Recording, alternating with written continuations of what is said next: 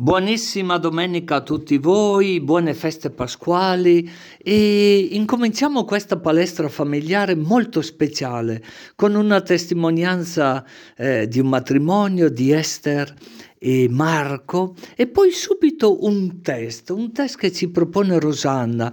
Perciò vi invito a tenere una biro nelle vostre mani, una penna, pronti per scrivere. Un test molto speciale perché si fa presto a dire che egoista che è questa persona, no? O narcisista, per usare una parola un po' più sofisticata come va di moda, no? Quel mito di Narciso. Perciò quando tante volte diciamo prevenire è meglio che curare, che è verissimo, e come si fa a curare il nostro narcisismo, il nostro egoismo? Ecco un test speciale. Perciò ripeto, dopo la testimonianza di Esther e Marco, che è bellissima, tenetevi pronto per questo test, per questa prova di Pasqua, diciamo così. E alla fine la testimonianza di Don Mario Neva.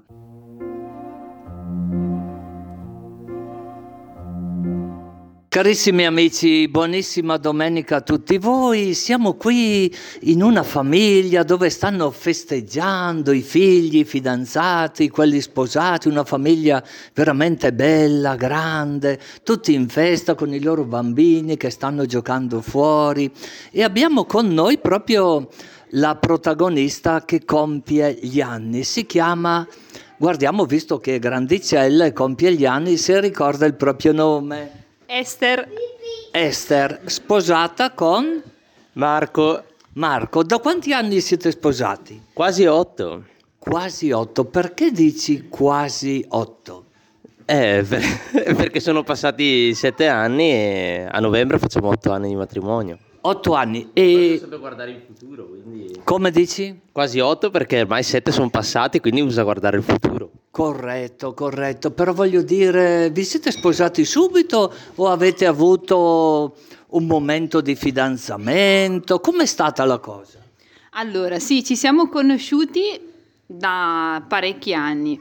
Poi nel 2010 ci conoscevamo già, ci siamo fidanzati e nel 2014 ci siamo sposati. Ho capito. E perché è stato importante per voi questo periodo, chiamiamolo così, di fidanzamento? È importante il fidanzamento o è una cosa così? No, non è una cosa così, è una cosa fondamentale perché ti permette di conoscere l'altra persona, di conoscere all'inizio gli aspetti positivi, poi gli aspetti negativi e è un periodo fondamentale per conoscersi e per capire se si ha diciamo la visione, affinità comune per poter Formare una famiglia. Esatto. Ecco, condividi quello che ha detto tuo marito? Sei d'accordo? Sì, sono d'accordo dall'inizio. Perché?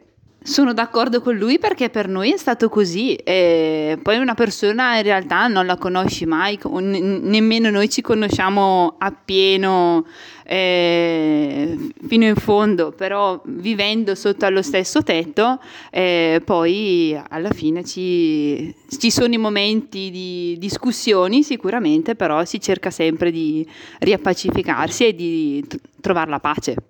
Ah, così discutete anche. È vero quello che dice tua moglie, che discutete? Certo, assolutamente. E su che cosa discutete, se si può sapere? Su cose importanti, su cose secondarie? Ma discutiamo su tante cose, sui figli, sull'educazione dei figli, sul futuro dei figli, sul rapporto tra noi due, cose più importanti, cose secondarie, si discute sempre, ma l'importante e poi sempre cercare di trovare un punto comune, un'unione e non andare mai a dormire la sera divisi tra di noi. Bello questo, mi piace, mai andare a dormire la sera divisi tra di noi. Ecco, questa parola si discute insieme. Qual è la differenza tra discutere e dialogare? C'è una differenza o sono sinonimi questi due termini? Discutere significa scontrarsi su diverse posizioni e forse invece dialogare significa avere sempre lo stesso modo di vedere quell'argomento nella stessa maniera, cercare di vedere anche l'altro cosa può pensare, cioè non rimanere solo nel proprio punto di vista, ma mettersi anche nei panni dell'altro. Ho capito, mettersi nei panni dell'altro, ma è una cosa semplice mettersi nei panni dell'altro? No, penso sia la cosa più difficile in un matrimonio, è mettersi nei panni degli altri, non pensare sempre coi propri punti di vista, pensare di aver ragione, che sia il mio punto di vista quello giusto, ma cercare di mettersi nel punto di vista dell'altro, penso che sia un po' la chiave per poter superare qualunque tipo di discussione, di diversità di opinione. Ho capito. Voi sapete che il Papa Francesco, per esempio, lui dice, mi è piaciuto molto quello che avete detto, perché avete detto i punti di vista. Lui dice, a modo suo, che la verità è come un diamante che ha tanti aspetti e è difficile che uno possa vedere tutti gli aspetti. Qualche volta può darsi che coincidano, no? I punti di vista. Così come un diamante, che è una perla preziosa, ha tanti aspetti. È così o è solo una bella idea?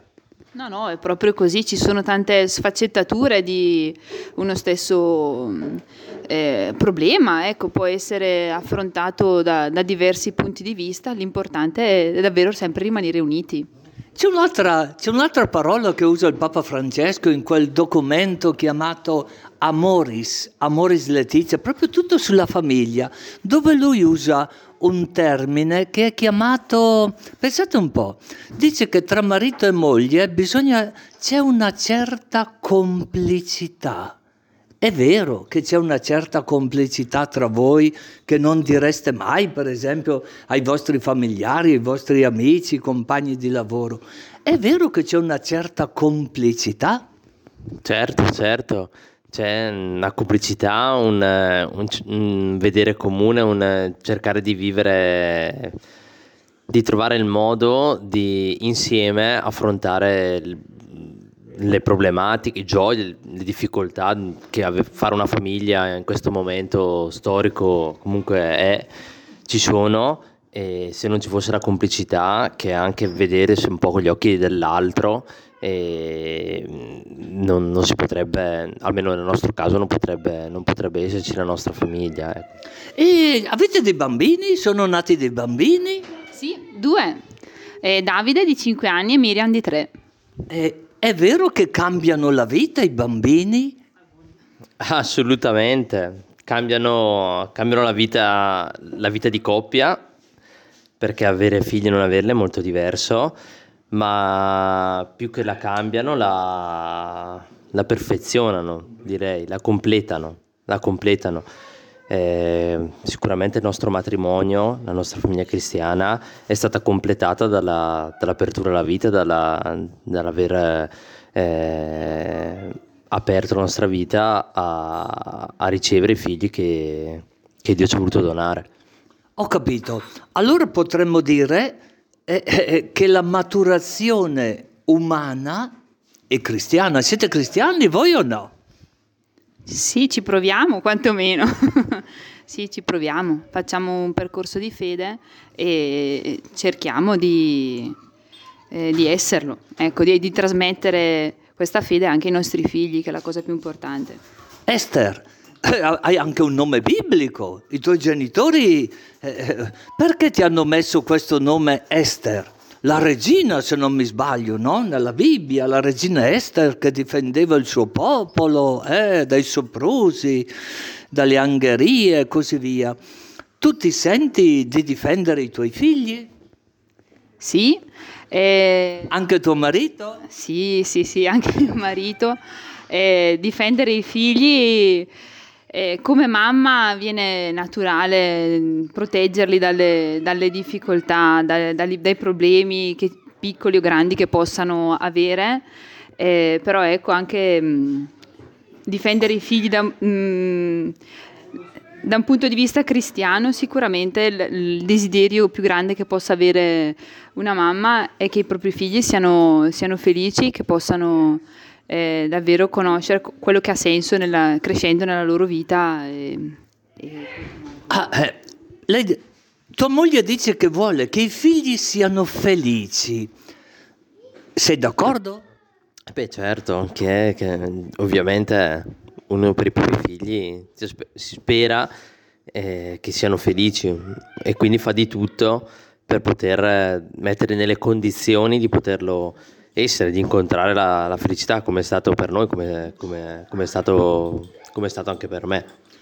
Ascoltate, questa parola felicità la si sente un po' dappertutto, no? Persino nei cioccolatini mettono delle frasi di poeti, non parliamo poi dei cantanti e così via. Secondo voi, felicità è sinonimo di facilità? Secondo me no. Perché? Perché dalla fatica dopo una grande salita, quando si sale in montagna, nella fase di salita si fa veramente tanta fatica, ma questa fatica è ripagata dal panorama che si può vedere quando si raggiunge la cima della montagna. È anche una poeta tua moglie. Sapevi che aveva questa venatura poetica o no? No, lo sto scoprendo adesso. Ah, neanche nel fidanzamento l'hai È scoperto. ispirata, esatto, mi mancava questo aspetto. Ogni Però giorno si è scopre bella questa immagine, no? In montagna e così via, che si vede il panorama, no? Certo, io vi ringrazio infinitamente per il vostro tempo, continuate con la festa qui in compagnia, il compleanno, no, di tua moglie, tante benedizioni. Vi sentite di mandare un augurio a chi ci sta ascoltando in questo momento, che magari sono lì un po' titubanti, che hanno paura a compiere il passo, no? Magari sono fidanzati da un po' di anni, sono lì un po', diciamo così, timorosi, che hanno delle paure, che poi, se ho capito bene, voi avete superato quella tappa oramai. Certo, anche noi non è mai facile prendere una decisione di creare una famiglia, i dubbi ci sono sempre per il futuro, per il domani, ma quello che posso dire, che possiamo dire noi, è che Dio è stato fedele con noi, e affidarci a Lui, diciamo, fissare le scelte della nostra vita su quello, ha portato soltanto benedizioni e gioie. Chiaramente, come diceva prima mia moglie, ci sono anche salite, non è tutto in discesa, ci sono anche difficoltà, ma quello che possiamo dire noi, la nostra esperienza, è che non si è mai soli, e affidare i propri pensieri, le proprie ambizioni, i propri desideri a Dio, porta poi ad avere un supporto anche quando ci sono momenti di difficoltà. E quindi l'augurio che posso fare alle persone, alle coppie che magari non sanno cosa scegliere, è di fidarsi di Lui, di fidarsi che non saranno deluse. Fidarsi, bello il pensiero che hai espresso. Esther? Io volevo come augurio volevo fare l'augurio di vivere la vita, perché merita di essere vissuta non da seduti su una poltrona come spettatori, ma come essere come protagonisti attivi della propria vita. Le fatiche ci sono, ma le gioie superano di gran lunga i dolori, i momenti no, i problemi che ci possono essere, quindi vince la vita, ecco, sulle fatiche vince la vita sicuramente. Grazie e avanti con la torta, avanti col brindisi. Il test. Siete buoni genitori? Rispondete a queste domande. Domanda numero 1. Avete ripreso con la fotocamera e con la videocamera ogni attimo significativo della vita di vostro figlio o vostra figlia fin dalla nascita? Numero 2. Avete ripreso con la fotocamera e con la videocamera i momenti significativi delle loro esperienze? Numero 3. Postate sui social video o foto dei vostri figli? Perché? Con quale obiettivo? Numero 4. Vostro figlio o vostra figlia ha frequentato l'asilo nido? Perché? Numero 5. L'avete mai fatto o fatta partecipare a un pigiama party tra gli 0 e 6 anni? Numero 6. Avete mai comprato dei vestiti uguali mamma-figlia, papà-figlio, dei mini-me? Numero 7. Avete mai cercato di spiegarle il perché delle vostre scelte educative? Numero 8. Avete bandito dal vostro vocabolario l'espressione no, perché no? Numero 9. Avete fatto amicizia, organizzato momenti di aggregazione con i genitori degli amichetti dei vostri figli per favorire la loro socializzazione? Numero 10. Quante e quali sono state le attività pomeridiane a cui avete iscritto vostro figlio o vostra figlia? Corsi di lingua, strumenti musicali, sport, eccetera. Se avete risposto in modo affermativo a più di 5 domande, state tranquilli, siete a pieno titolo dei genitori moderni e come tali vi ritrovate alle prese con il narcisismo del nostro tempo. Tratto da Figli di Internet di Matteo Lancini e Loredana Cirillo.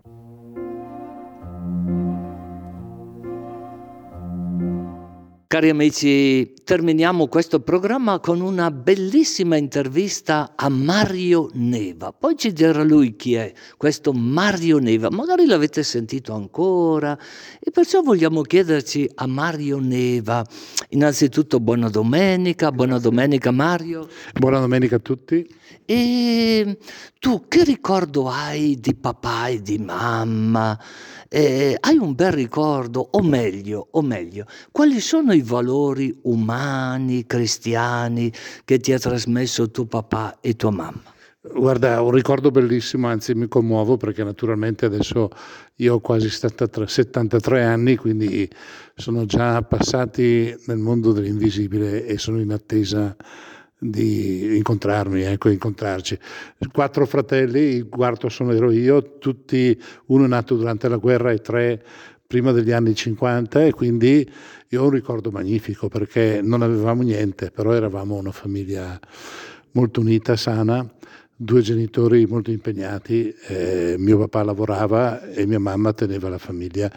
E sono sempre stato con mia mamma, anche se non era una donna sdolcinata, veniva dalla Sicilia, era un'emigrata, mio papà un mantovano, si sono incontrati perché lui era un militare in tempo di guerra, però sani e ci volevano bene, quindi questo è il ricordo più bello. Che interessante quello che dici. Allora la mamma di origini siciliane, il papà mantovano, e tu a distanza di anni, visto che hai detto che non sei più adolescente, se ho capito bene, Sì, 73 anni. Quali sono quei valori che tu puoi dire continuano ancora nella mia vita? Qualcosa hai detto dalla mamma, non era sdolcinata, Allora, quali sono gli altri valori che tu ricordi? Ma io ricordo la loro responsabilità, cioè si arrangiavano con le loro forze, ecco, quindi c'era un'energia che veniva da dentro, non c'era nessun appoggio perché le famiglie erano lontane, la famiglia di mia madre erano migranti un po' dappertutto, non c'è più nessuno in Sicilia della famiglia.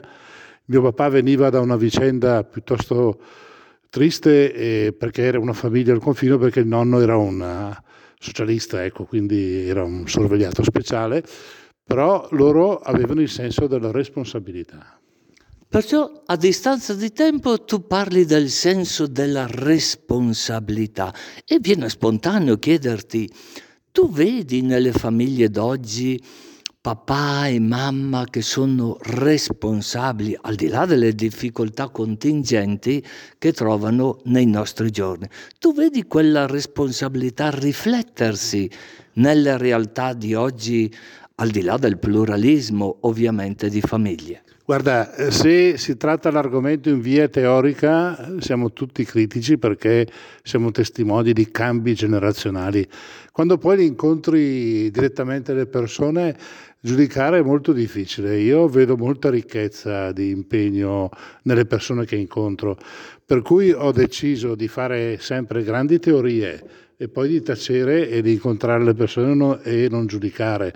Io credo molto ancora che ci sia ancora molta ricchezza tra le persone. Bello, bello quello che dici. Allora io mi immagino che più tanto il bene che il male che c'è nel mondo. E con i tuoi fratelli, com'è stata la relazione con i tuoi fratelli?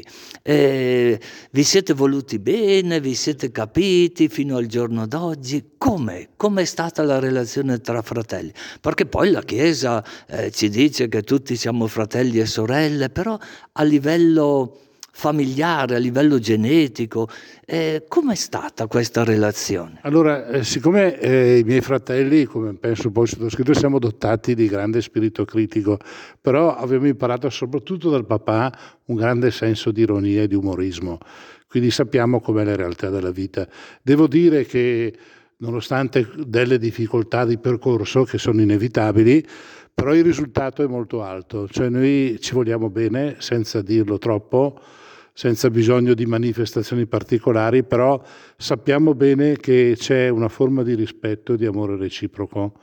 Diciamo che poi io, essendo l'ultimo e sono sacerdote anche chiamato, direi che personalmente mi sono impegnato molto a fare in modo che la telefonata giusta sia il momento giusto, l'impegno giusto, di incontrarci quando è il momento, perché bisogna anche alimentare le cose. La distanza è pericolosa. Che interessante quello che dici, no? Il senso dell'ironia, il senso dell'umorismo, che ci aiuta a manifestare la bontà quasi naturale. Poi tu dicevi, io sono anche sacerdote, praticamente ti hanno ordinato sacerdote. E com'è stata? I tuoi fratelli ti hanno accompagnato quando tu eri in seminario, quando studiavi, oppure ti hanno, non so, guardato un po' alla distanza, con sospetto, o hanno pregato addirittura per te? Ma all'inizio è stata una cosa sorprendente perché la mia non era una famiglia di tradizione religiosa, era una posizione dei miei genitori molto rispettosa, però non praticanti. Ma un po' alla volta diciamo che intorno a me è nata una simpatia. Per esempio mio papà a un certo punto sapeva che io studiavo di teologia e così via, ogni tanto andava a cercarmi degli articoli sui giornali, me li trovavo sottolineati, cioè, c'era una sorta di distanza che un po' alla volta si è proprio colmata, io ho avuto poi il dono di accompagnarli entrambi personalmente alla morte, quindi grandi momenti, belli e anche dolorosi. Però un ricordo molto bello, cioè praticamente, per dirla in sintesi, più volte mi viene in mente che io non farei cambio per i miei genitori e anche con i miei fratelli, cioè sono molto contento di essere stato figlio di due genitori così e di avere i fratelli e i nipoti che ho, cioè. Corretto, che bello quello che stai dicendo, addirittura il papà che sottolineava degli articoli dei giornali e gli dava al figlio che stava studiando teologia. Che interessante tutto questo, no? E Mario, se qualcuno si è messo in sintonia in questo momento con la ECZ, stiamo dialogando così in un modo un po' ameno con il presbitero Mario Neva e sta dicendo delle cose interessantissime a livello della famiglia. E tu quando hai compiuto il passo, per così dire, di entrare in seminario, come hai visto i tuoi genitori, le altre famiglie? Perché compiere un passo di questo tipo non è una cosa, diciamo così, nella normalità. È stata una scossa, però come d'abitudine tra noi non c'è stata opposizione, molto rispetto della libertà. Non ho mai sentito il peso della mia famiglia e non ho mai, come si dice, usato questa mia mansione per favorire la mia famiglia. Molto rispetto, molto distacco e molta comprensione da parte anche loro del fatto che io dovevo essere libero, ecco. E questa è una cosa molto, molto bella. Nel tempo poi si è anche molto maturata, noi ci troviamo insieme volentieri, ecco, e quando c'è qualche difficoltà ci si aiuta e così via.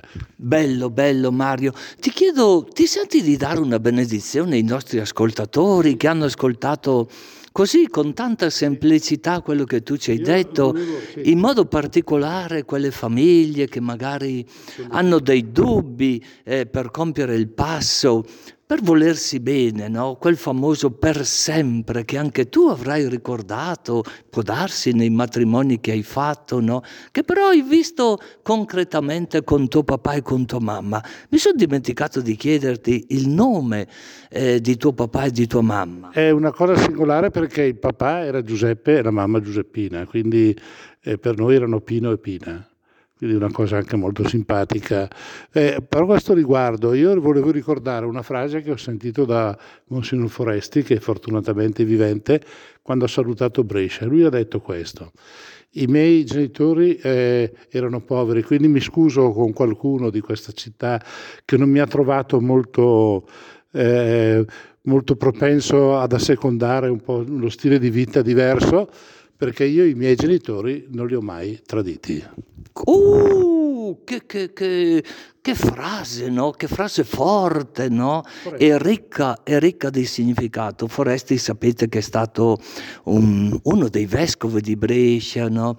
Che interessante, no? Ha incominciato nell'83, poi è stato un bel po' di anni, adesso è in pensione, ne ha quasi 98 se non mi sbaglio, no? E si trova a Gavardo.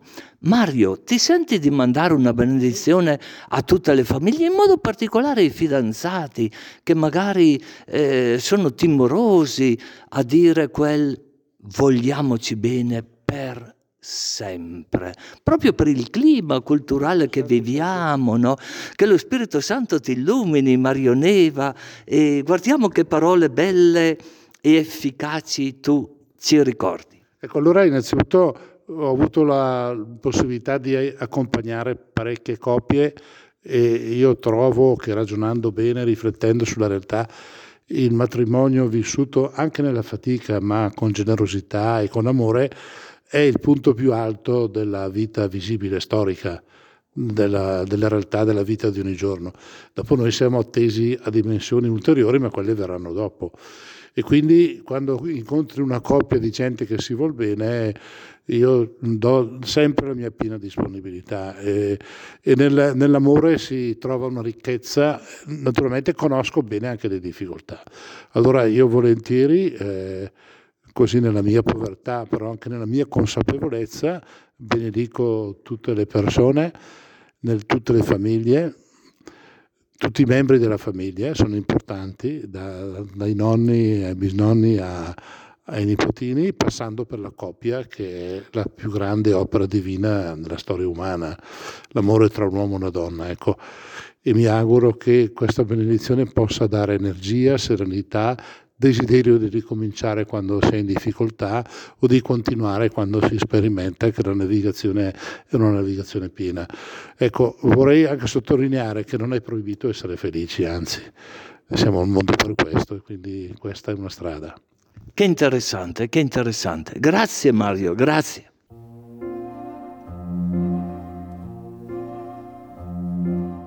Amici, carissimi amici, che lo Spirito Pasquale domini la vostra vita, governi la vostra vita, la illumini. Un grazie speciale alla direttrice Stefania Brunelli che ci permette di salire all'aria, di vivere questo momento, al tecnico Fabio e a chi segue con attenzione Palestra Familiare e a chi continuerà a farlo. Nuovamente, buona Pasqua a tutti.